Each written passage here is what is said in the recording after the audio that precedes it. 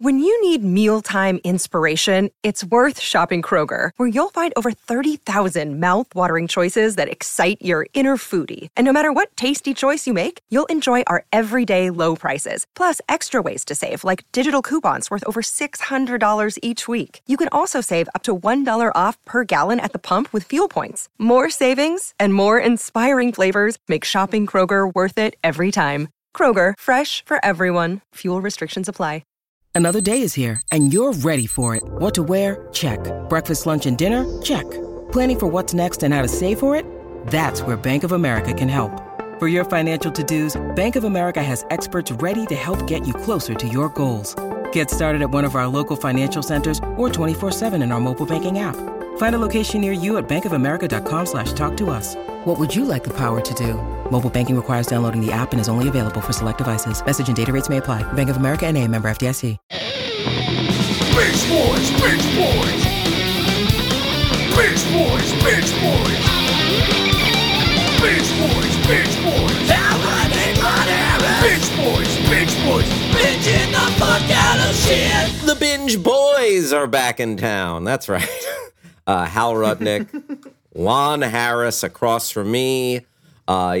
He's wearing the cans. Lon, how? Apologies to Thin Lizzy. The Binge Boys are back in town. I don't think we own the copyright to that. No, we don't. That's why I did not. We're gonna get fucking sued. I did not sing it. I did. I think we're safe. That's Thin Lizzy, right? I was gonna look it up. And then it's hard for me to. I think it's Thin Lizzy. The boys are back in town. Yeah, I was going to say BTO, but no, that's taking care of business. Taking care of business. Yeah. Right. Every Thin way. Lizzy, working overtime. No, go to the part that says working overtime. That's the only way I know that Bachman Turner Overdrive is the guys who do taking care of business, because the Simpsons. Oh, yeah. They're watching Bachman Turner Overdrive, and Homer is yelling like, "Do taking care of business!" And then when they're playing it, he's like, "No, just go to the part where it says working overtime." Everything comes back to The Simpsons. They predicted everything. All my pop culture knowledge comes back to The Simpsons. Oh, yeah. And it's funny that we're kind of got on this classic rock jag, because you and I were just talking about classic rock right before we started recording the a little. Legendary David Crosby has left us. Yes. R.I.P. to the Cros. You've got a little bit of David Crosby style, your own self. You've got the long hair. You've got the mustache. That's true. He's got that whole song, "Almost Cut My Hair," I think it's called. And he was really one of those guys that was rhapsodizing the long hair hippie style. Get a goddamn haircut, you hippie. But yeah, R.I.P. This was really just the pandemic, and I was like, I'm just going to stick with it. It's a good look for me. Here's a creepy little story that's Crosby, Stills, and Nash related. You have a creepy CSNY story. You'll hear why. So when I was in high school, forever a virgin in high school, poor Hal. Jeez, I know. In college, the tide turned for me. You worked it out. Okay. Yeah, I worked things out. But I was listening to these, I guess, cool kids talk, and one kid was talking about, I'm not going to reveal the names, I'll keep them a secret, but was talking about how he had sex with this girl, and he said Wooden Ships by Crosby, Stills, and Nash was playing while they were having sex, and I will always associate that song with this kid from my high school talking about having. I know. Can't a peculiar choice for on a number 11, because it's not really. I don't feel like that's really like a classic rock radio cut you'd hear all the time. It's a jam. Wooden Ships. I know it's not a not. I like that do, song. Do. But is that one of the that was on KLOS, or I don't know what your classic rock station was? 95.5 KLOS. Oh yeah, and growing up in Jersey, it was out of New York. It was 95.5 WPLJ. Right. So that was our classic rock. 95.5 was our classic rock station as well.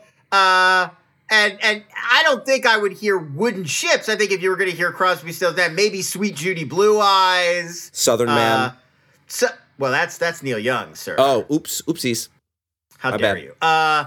Yeah, but like, or helplessly hoping that would be a big CSN one you might hear. But I don't know if you'd hear Wooden Ships. Correct me if I'm wrong. Write into the show if you feel like Wooden Ships was a big Crosby, Stills, and Nash single, such that you'd hear it a lot on classic rock radio. I could Sound be wrong. off, Patriots. Yeah. You know what? Teach your children, like that's the radio. Oh yeah, teach your cut, children. right? Oh yeah, totally classic. But yeah, There you go. Total classic. And we're So just anyway, talking about losing. We're losing the legends. See them while they're still yeah, around. Well, I was talking to my brother about this today. That like we just lost Jeff Beck like last week. Legendary Guitar god. English guitarist Jeff Beck. I remember Jeff Beck from the classic Wayne's World 2 monologue. So just then, Jeff Beck pops his head round the corner and says, "There's a little sweet shop on the edge of town." So we go. That part. That Ralph, I forget Ralph Brown. Actor Ralph Brown's great monologue that he's riffing on his character from With Nail and I in Wayne's World 2. He mentions Jeff Beck. That was where I first heard the name. But anyway, Gotcha. Legendary English guitarist Jeff Beck has died last week. Then David Crosby today. And it was really making me think like, the last of that generation of classic rock gods and legends and icons, they're all getting pretty old. You know, McCartney and Ringo, Pink. Nick and Keith. Pink. Pink, the singer-songwriter Pink, is that Yeah. what you're talking about? I don't really think of her as like that first generation, like not first generation, but like that generation, like I mean more like Bob Dylan, The guy Paul from Simon. Korn. The guy from Korn.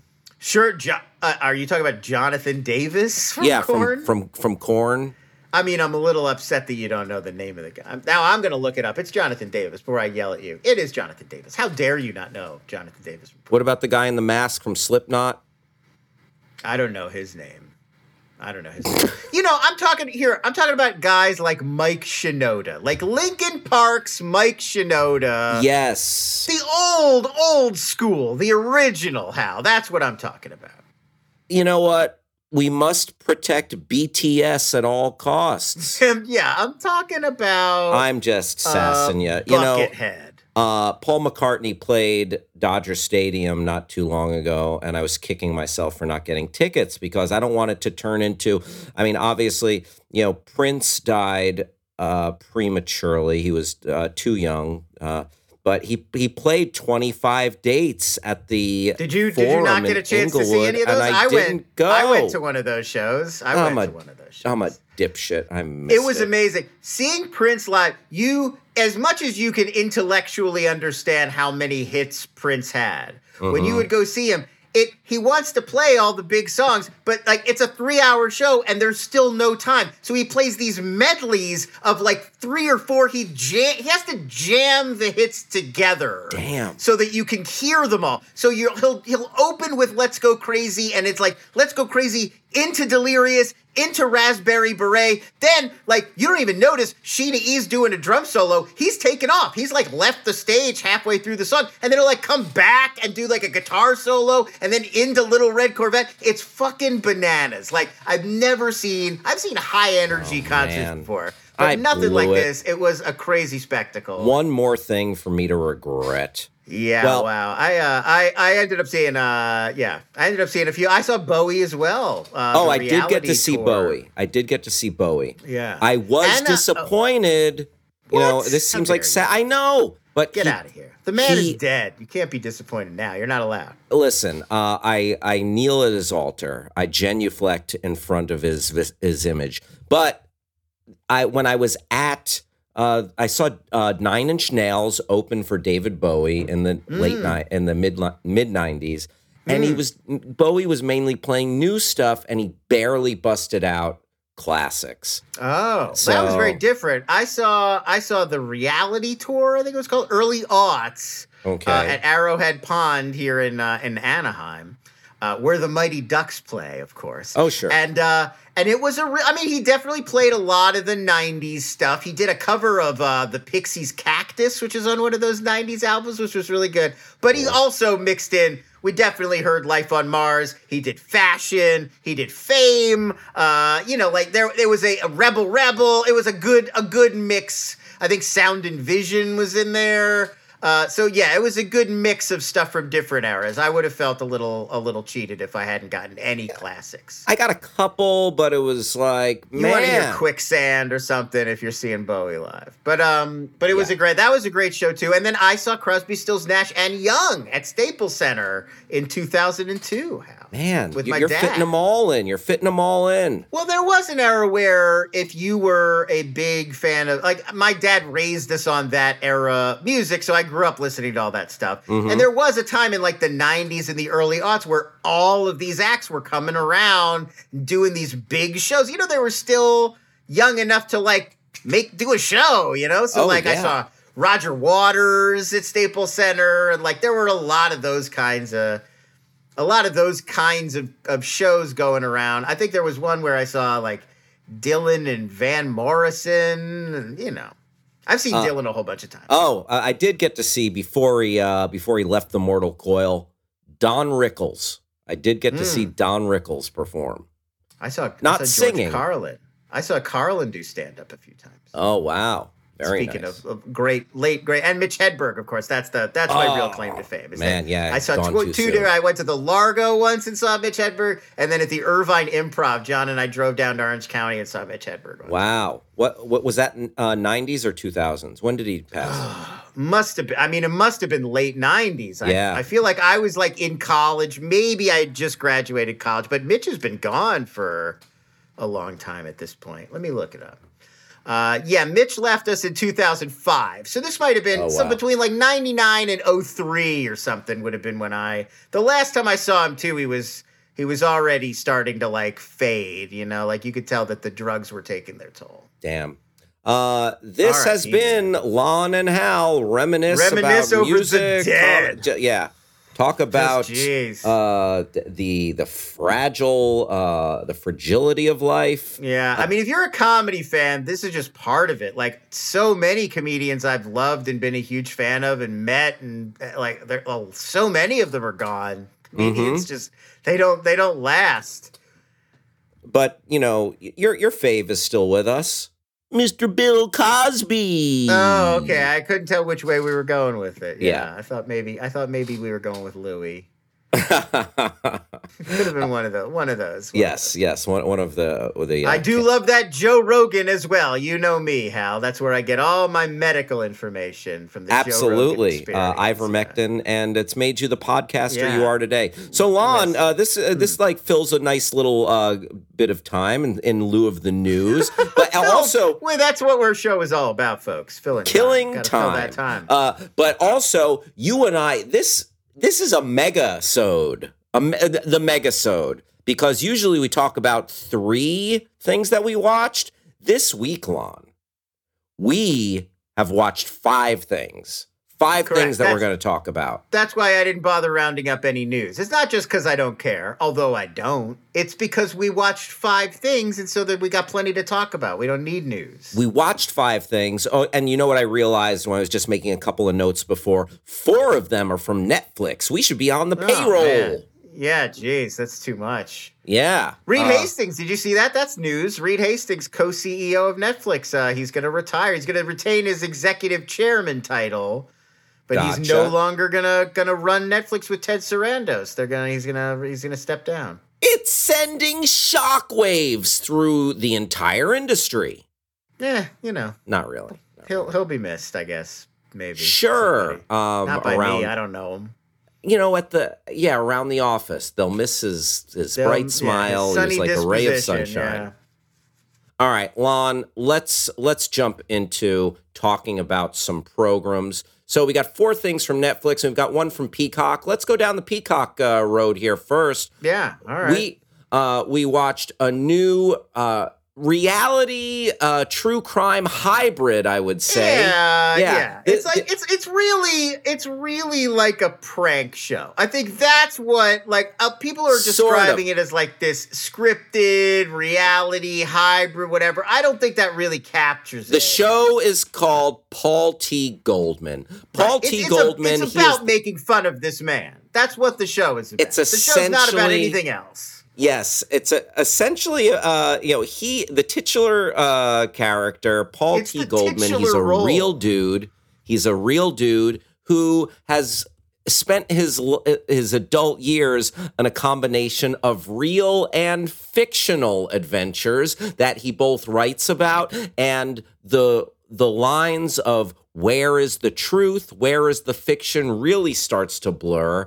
And he wrote several books based on how he got duped by his second wife. He feels like he got duped by his second wife. So he wrote a series of books. These books about relating this story, but then he gets in touch with Jason Woliner, a guy who worked on Borat 2, a guy who works with Nathan Fielder. So somehow these two people, like the match made in heaven, these two people came together. And so, they're making a show, and it's both relating this guy's story with himself in the lead role as a scripted series, but really it's about, you're also getting the behind the scenes footage of them making the show with this crazy person as he relates his own life story. And by episode 2 and 3, it becomes clear that he's deranged, and the show becomes about needling him to get the truth out of him, to break through this facade that he's built up. He really reminds me a lot of a real life Michael Scott. Yes. Like, it feels like what Steve Carell's playing from The Office, that like he's self-deluded and he's just terrible at covering for it. And he plays like everything is a joke to cover for these deep, obvious insecurities and failures. Yeah, and he is insecure, and he is a goofball. You don't like to cast judgment. Let ye without sin. But this guy, he's a schmuck. He's like to quote Goodfellas. He's a schmuck on wheels.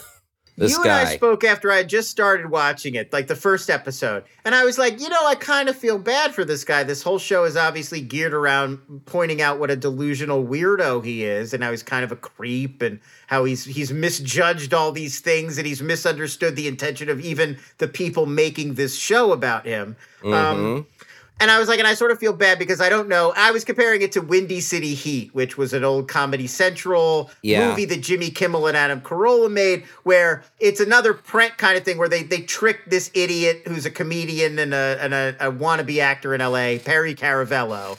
And they tricked him into thinking they had cast him in a big movie, in an action movie that he was going to star in. But really, it's about filming him, and they fuck with him while he's making this movie, and they try to make him look as ridiculous as possible. And in Windy City Heat, it's funny because Perry Caravello is a piece of shit. He's like a terrible guy. He's obviously just in this for the fame. He doesn't really care about acting. He's not talented at all. Yeah. He's self-deluded, megalomaniacal, arrogant, stupid, like every flaw. He's terrible, and he keeps reminding you how bad he is. So it's funny when they mess with him. And this guy, I didn't necessarily get that vibe off of him in episode 1. I was more like, he's more of just a pitiful character. But by episode 2, 3, sure enough, like it turns, and he does become pretty despicable, and it does become funny to make fun of. Yeah, I wouldn't say he's still a little sympathetic because he's such a schnook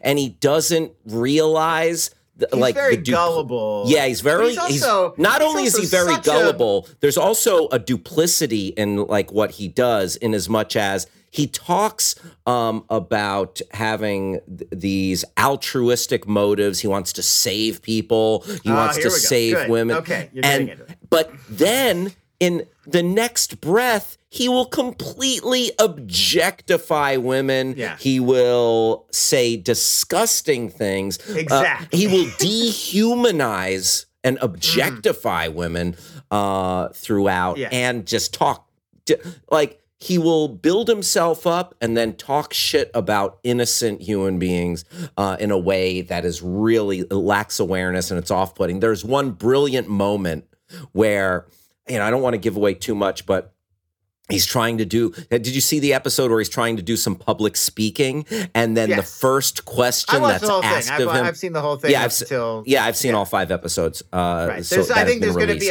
season episode 6 is the finale, right? Gotcha. Yeah.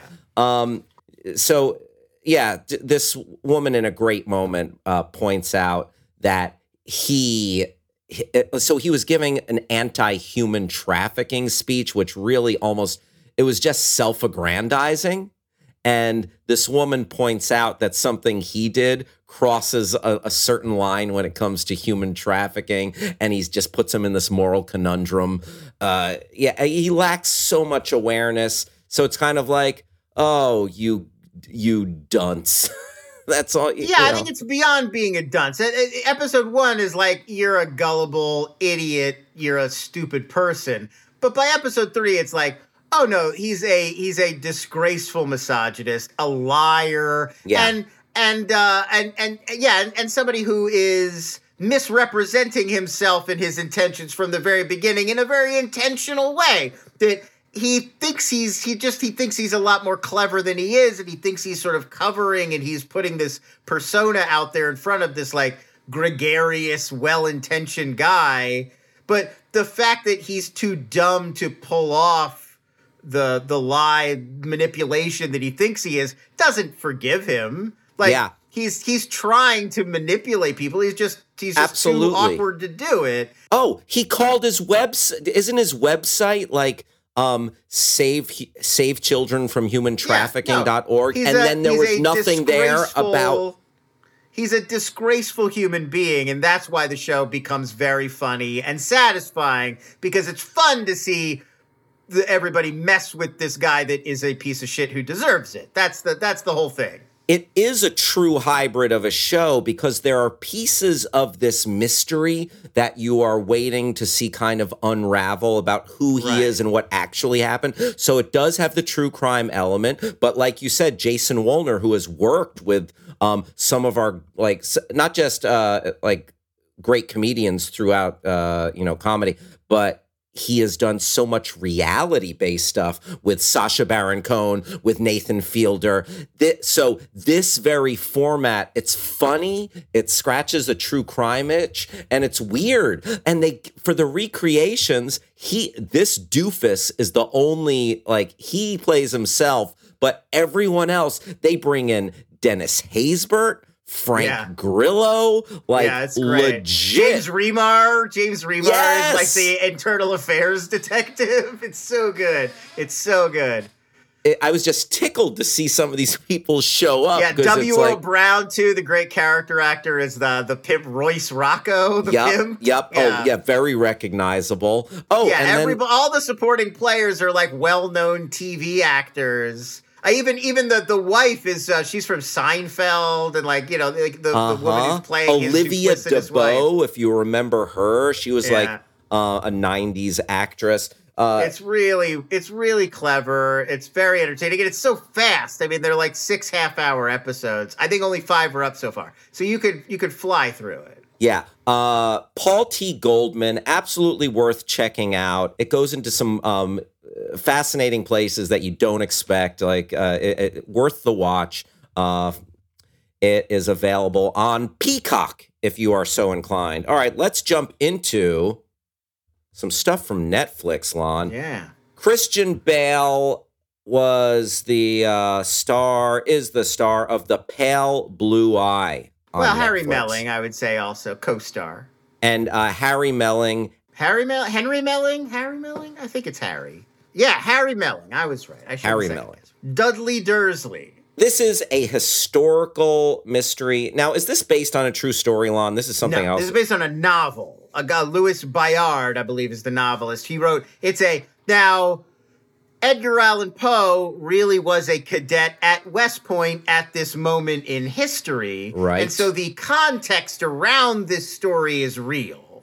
But no, this particular series of events did not actually happen. Gotcha. So a murder occurs at West Point, and the body is tampered with. The powers that be at West Point bring in Christian Bale, who is a noted detective around those parts at the time, to investigate. And it turns out a young Edgar Allan Poe, pre-Raven, he was writing poetry, but he was not famous for writing yet. He was studying to be a military officer. Exactly. they begin partnering up on deciphering who is to blame for these deaths. Right. Sort of like a whodunit, you know? They're like eliminating suspects out of people who are at West Point at this historical moment. And Harry Mulling, he's really great as Edgar Allan Poe, and it becomes kind of a delightful buddy comedy with a good mystery. It's not a comedy. Or not, you know. It's very serious. There are hardly any jokes. There are real moments of levity watching the Edgar Allan Poe character just wax poetic in certain situations. It's not a buddy comedy, but it's a historical thriller.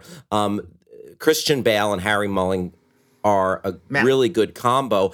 I found this to be 2/3 to 3/4 of a very good whodunit, and I felt it kind of phoned it in for the ending. I thought there was the climax was anticlimactic, and it kind of petered to a stop. I was really disappointed that we did, because it set up so much. There was devil worship, there was the occult, and man, I was like, oh, we are going to go down this rabbit hole and find some insidious people here.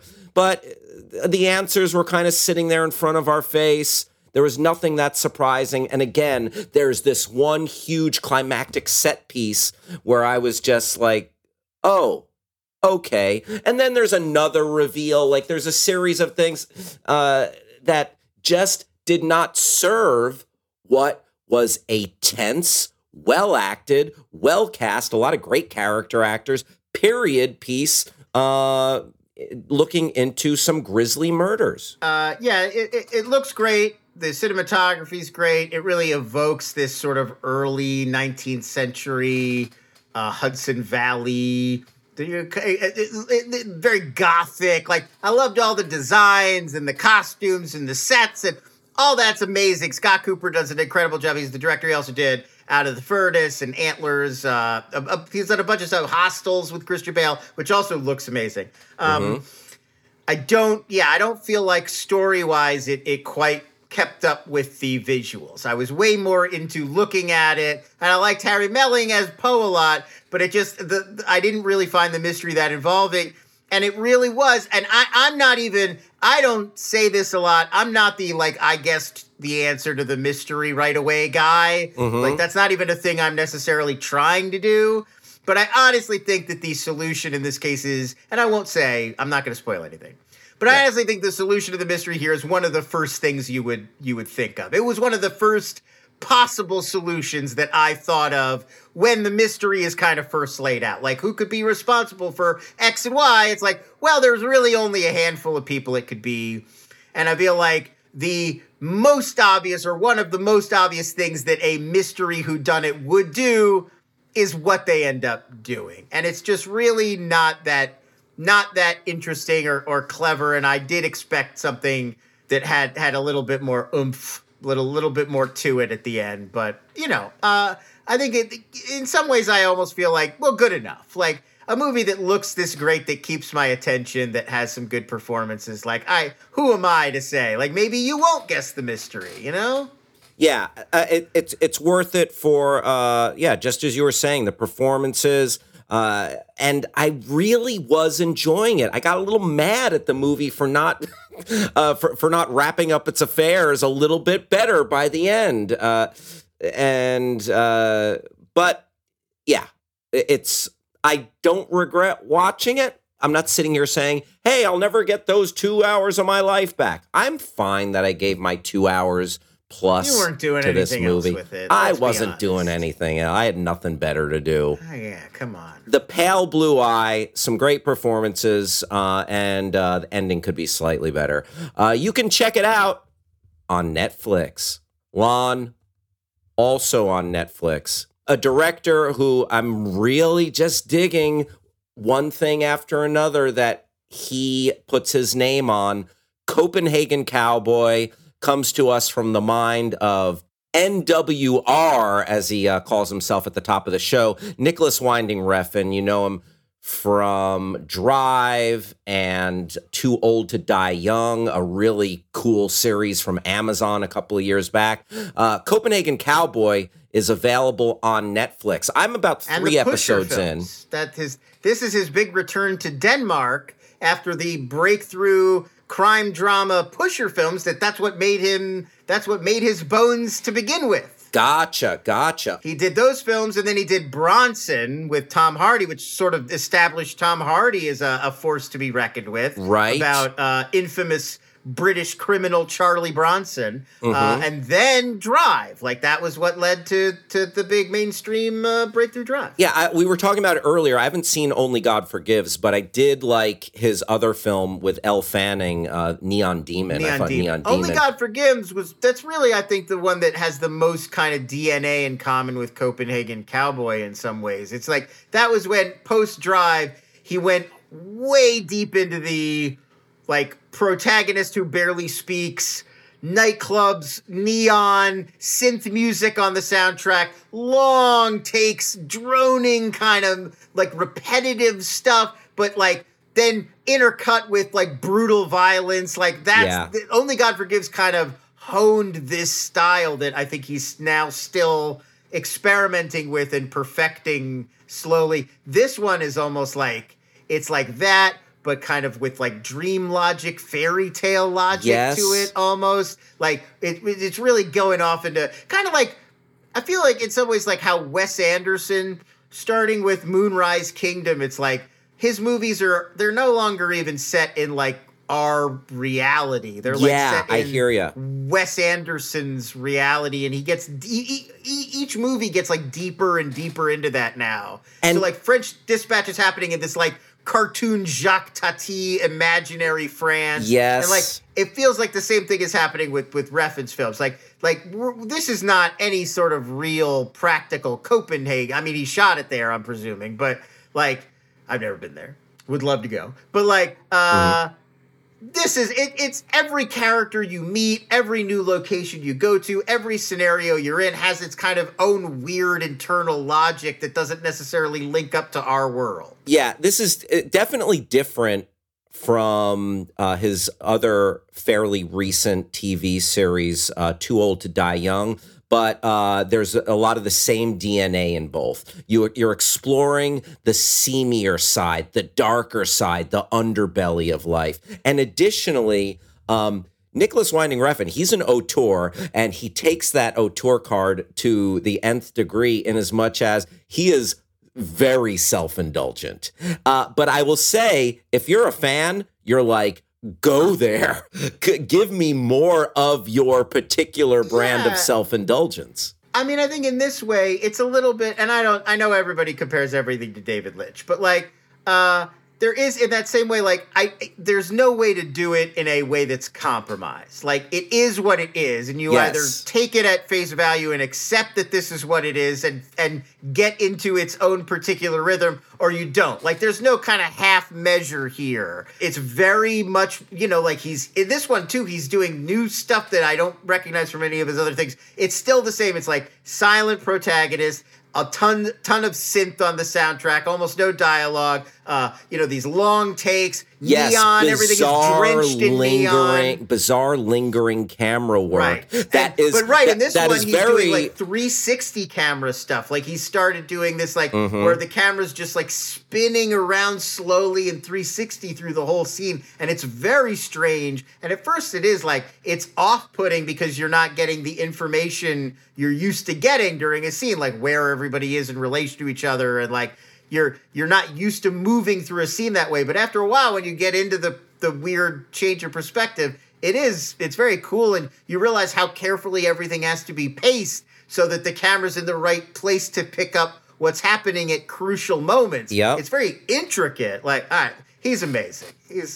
I find it to be beautiful. Like you were talking about, just like neon and wet streets and the glare coming off. It's funny that you mentioned David Lynch. I wrote down 3 directors that his stuff, like I see little bits and pieces.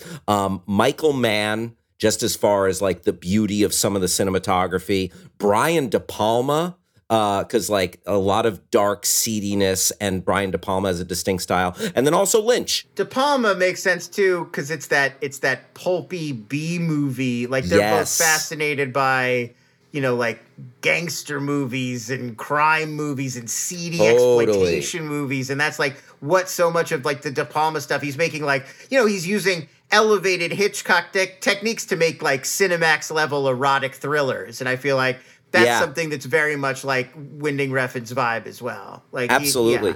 It's explicitly De Palma. Like I feel like he would tell you he's doing De Palma stuff. Absolutely, sure. yeah, and a lot of filmmakers just like really worship De Palma's style. Stylistically, he did a lot of good stuff. I met Brian De Palma. I interviewed him for that movie Snake Eyes, that Nicolas Cage movie. Oh, I remember Snake Eyes. Yeah, the Atlantic City crazy. It's got that caper. crazy opening tracking shot that's like 10 minutes long or whatever. Yep. With Nicolas Cage going through the casino. For sure. So just a thumbnail on Copenhagen Cowboy. A magic being who is supposedly has capabilities to bring luck is essentially bought by these Albanian gangsters who are living in Copenhagen running a brothel. And there's a murderer, a serial killer of women running around. And all of these disparate stories start to come to a head. Again, I'm 3 or 4 episodes in. Lon, how many episodes is it? I believe it is 6 episodes total. 6 episodes total. Yeah, 6 like hour-long episodes. And it's very like limited series. Like I don't think it's going to come back for more. Like I think, and it's, you'll see like it has an episodic sort of nature. Like we're following Miu, who's this character she's got some sort of intangible, she's a witch, she's a demon, she's some kind of mystical creature that is able to, has a various powers, including is imbued with sort of luck. She's kind of traveling through various levels of the Copenhagen underworld and meeting all of these different gangsters and factions and criminals and kind of choosing sides, but in a lackadaisical way. Mm-hmm. And yeah, so we kind of just explore this whole weird world, and which is like a little bit of Too Old to Die Young as well, where like we're kind of following a character through various sort of levels, and we get kind of a flavor of everything, but without getting too distracted by any one narrative thread. Like all of these characters, it's always an ensemble, and it's always like there's a ton of stuff going on behind every closed door. Yeah, and we're only getting this one narrow perspective. And which is also Lynch. I mean, that's what like Twin Peaks: The Return was very much like, where Abel Cooper is involved in this like, you know, arm wrestling, you know, war with these gangsters in one episode. But that's not central to the story. That's just part of the background of Twin Peaks: The World, or like the gambling brothers, or you know, like the Belushi and the brothers, or you know, like. It's a huge world. Tim Roth and Jennifer Jason Leigh in the van. It's a huge world, and we're just getting these little snippets of it. And it's subtitled. I guess it's, what is it, in Danish? Danish, baby. It's in Danish, baby. But yeah, I would describe it. It's a beautiful mindfuck that traverses the underbelly of Copenhagen. Absolutely worth checking out. But it is a very particular flavor. I could definitely see people being like, okay, I'm halfway through the first episode. Fuck this. But I find... If you've ever seen anything NWR post-Drive, it's like that. If you don't like that, stop, you know. There you go. I think simple enough. Copenhagen Cowboy, available right now. The whole thing is there to watch on Netflix. Also on Netflix, I said we had a lot of Netflix today. You did. The Hatchet-Wielding Hitchhiker is a documentary about just another one of these true crime pieces of shit things, you know. Tell us how you really feel, Lon. Hey, remember this guy did a crime? Remember him? He went viral. Remember? Here's a graphic of a bunch of thumbs ups so that you understand the concept of going viral. Oh, he got RTs. Yeah. He killed a guy. And then he killed a guy. The end. I feel like this is a running theme for us of like, was this enough for a documentary? Like, before you make you and I had a good conversation about this. Sasquatch on Hulu was the prompt for Sasquatch, this. And then also the murder at the hotel in downtown LA. And then Bob Ross, I think the Bob Ross one too. Yeah. Listen, before you put your documentary on a streaming service, I want you to take a good look at the documentarian in the mirror. And I want you to ask that guy or gal, I want you to ask them one question. Yeah. Is this enough? Is this enough for a documentary? Because I feel like a lot of these documentaries, you're not honestly answering that person yes. Is there enough there? Is there enough there? Am I making a documentary short that's posing as a feature-length documentary? Because if you are, you're gonna hear from the Binge Boys. That's what I'm putting out there in the world. We're coming for you. Because let me tell you, we're gonna be the vigilantes. Yeah. Because let me tell you, the Kai, the hatchet-wielding hitchhiker saga, yes, quote unquote, and I'm using sarcasm quotes here. Not 90 minutes of story. This was 90 minutes. It could have been 30 minutes. 30? No. 20. This 12. at max, there is 12 minutes of pertinent, worthwhile information. I'm not saying none. I learned a few tidbits of information about Kai, the hatchet-wielding hitchhiker. It's not zero. It's not even a fifth of 90 minutes. Yeah, there are a couple of frustrating things here. First off, they spun their wheels for so long trying to kill time before you got to the murder. Like, nothing. Like, honestly, like the Jimmy Kimmel stuff was interesting. Like it's not that interesting. Like, yeah, he was a fucking drunk weirdo. The moment was interesting, but you get it pretty quick, and then it keeps telling the same story about these documentary TV or these reality TV producers trying to wrangle him, and it's like, and the thing is, until the very last moments of this movie, it's unexamined. Like, all of these people are blatantly on camera telling them, like, yeah, I was looking to exploit this guy. I thought it was good footage. It was going to make my career better. And then at the very, very end, they're like, well, maybe we did a crummy thing, you know? Like, maybe we elevated somebody we shouldn't have. Or, like, maybe we were only thinking about ourselves and not really about Kai. And it's like, yeah, what do you think, fucking assholes? Like, make me wait 88 minutes to get to your revelation? Like, that's what the movie's really about.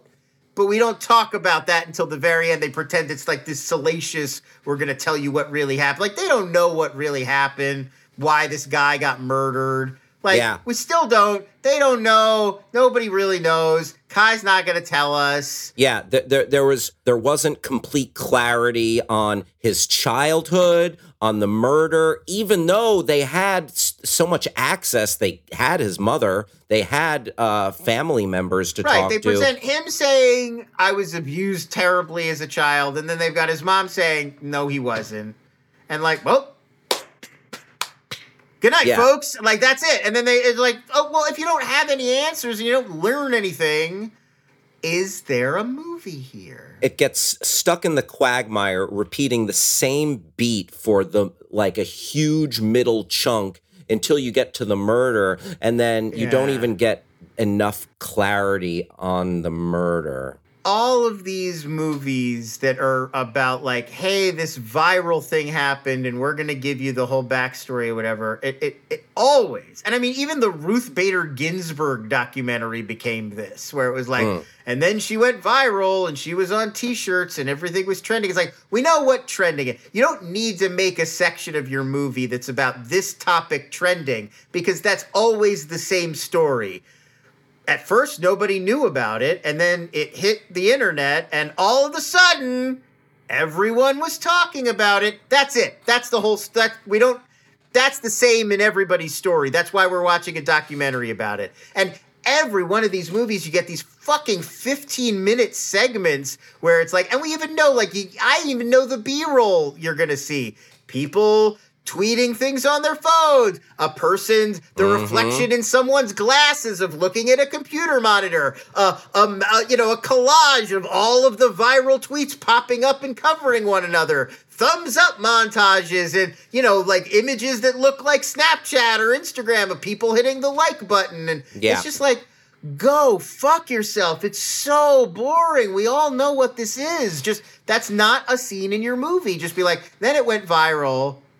Jump ahead. And this one is we even more guilty than most of them, I feel like. Yeah. You touch on something interesting, like some of the most fascinating stuff, like how soulless is a lot of true crime. How much does it exploit people? If you got these documentary and reality producers to fall on their sword a little bit more, or really just expose, wow, we've had an ill effect on society, or just explore the manipulation or exploitation of some of the people they work with, that's fascinating stuff. Right. But the heart of the matter, they tiptoe around it, and you don't get a satisfying denouement when it comes to any of that stuff. This movie is coming in from the exact same perspective as the local news doofus who first interviewed Kai and is still so proud of himself. Yeah. It's like the same. They're coming in with like, whoa, viral content. This is so exciting to be close to something that went viral. And it's like, no. That's not the interesting. That's not what's worth talking about with this story. Tons of shit goes viral. Who cares? It's fucking disposable. A thing goes viral and then the next day it doesn't matter. That's not what, like, there are people involved in this. Like, that's what's going to be the story, not virality. People died, people went to jail, people were injured, but just look at the title. But no, this movie's about virality. Like, oh, is it exciting to go viral? And it's like, not really, man.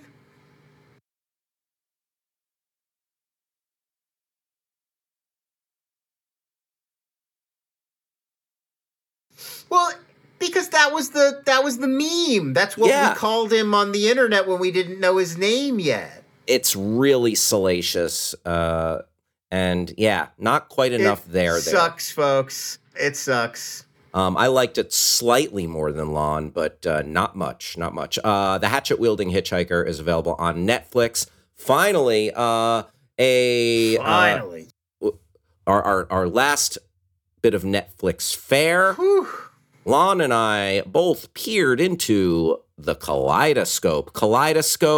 The new, somewhat gimmicky series from Netflix. Super gimmicky. You can say it. It's really gimmicky.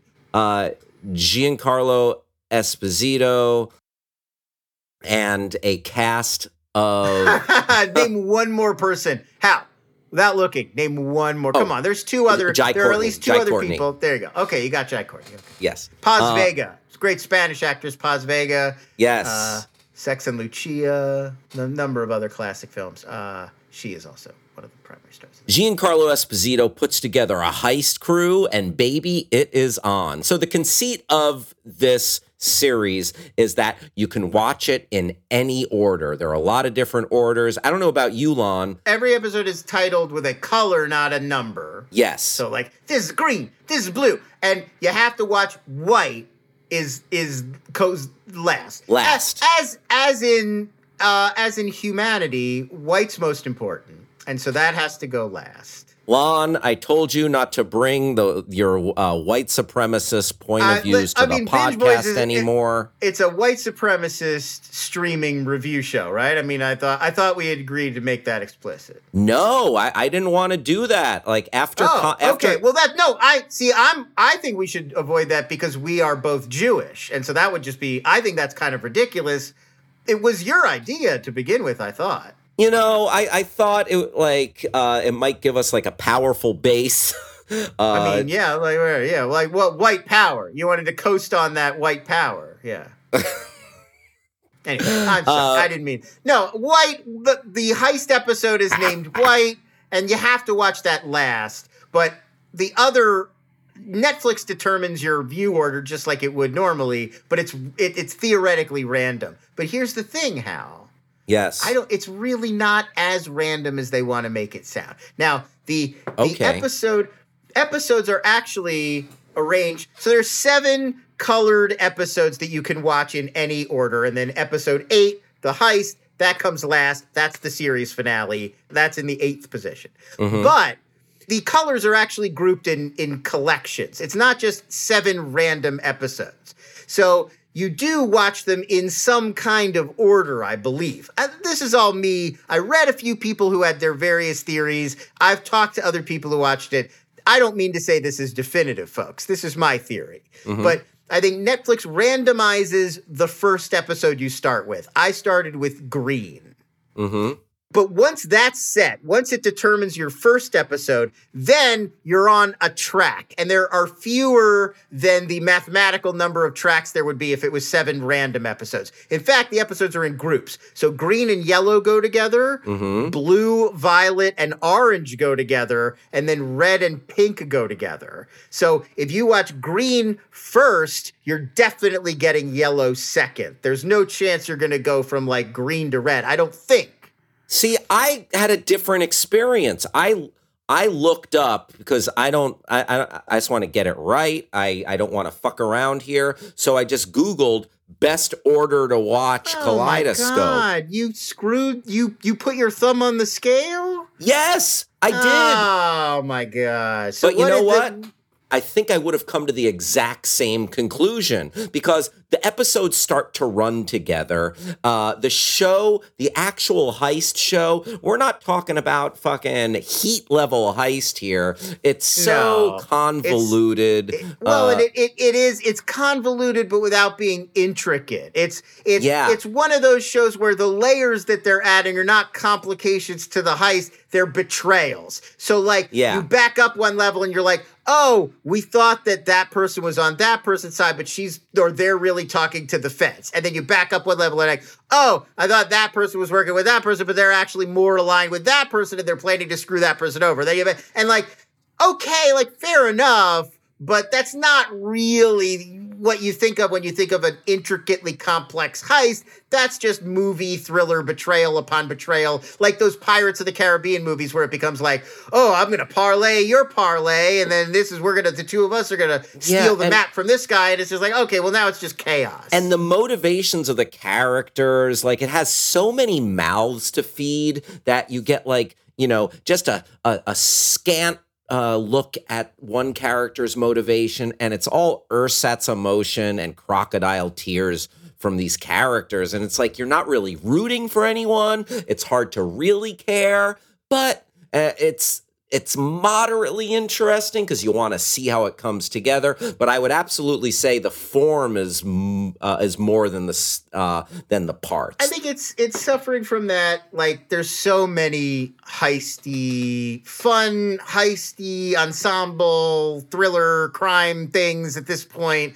that you really need to do something unique to stand out. And this doesn't. This just feels like a little bit of Oceans, a little bit of like Logan Lucky, maybe, it's Sneakers. It definitely owes a great deal of debt to Sneakers, and even shouts out. There's a storefront that reads C-Tech Computing, which is a Sneakers reference. How C-Tech Astronomy being the covert name. There's a little bit of Lupin in there. Right. It's like cherry picking beats and stuff from a lot of other heist things. And again, fair enough. It's very good, backgroundy comfort food, keep something on while you're working on other stuff or browsing your phone. I don't think this is like appointment TV viewing. No, Giancarlo Esposito, he's always watchable. Yeah, he's good. There are a few decent set pieces with a prison escape and a couple of different things.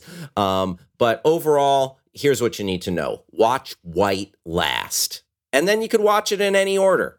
Yeah, that's it. More or less. I got to give them a little bit of credit because it's a fun experiment to do something like this. I admire the series for that, but the execution is just okay television from where I'm sitting. Yeah. Kaleidoscope, it's on Netflix. And if you want, you can Google the best order to watch it in. That's what I did. Let Netflix make the decision for you and randomize it the way they want. Lon, those are all the things that we watched. We've talked about them, all 5 of them. That was it. Folks, hoot hoot. Owl Nation, where my Gahooligans at? Starburns Audio, thank you for having us. Travis Reeves, thank you for producing us. Jason K, thanks for the opening music. Lon, care to tell the folks where to find you? Twitter, @LONS. I guess it's not going away. I guess all that was overblown. Maybe it'll break a little bit, but it doesn't seem like it's going anywhere. So continue to find me on Twitter, @LONS. That's the best place to do it. And you can subscribe to Inside Streaming if you want to hear streaming TV news. Inside.com/streaming. That's where to go to do that. Oh, yeah. I co-signed that. When Lon was, I did a few episodes without Lon, but I went to Inside Streaming so I could sound like I knew what I was talking about when I was providing some streaming news. It's some good stuff.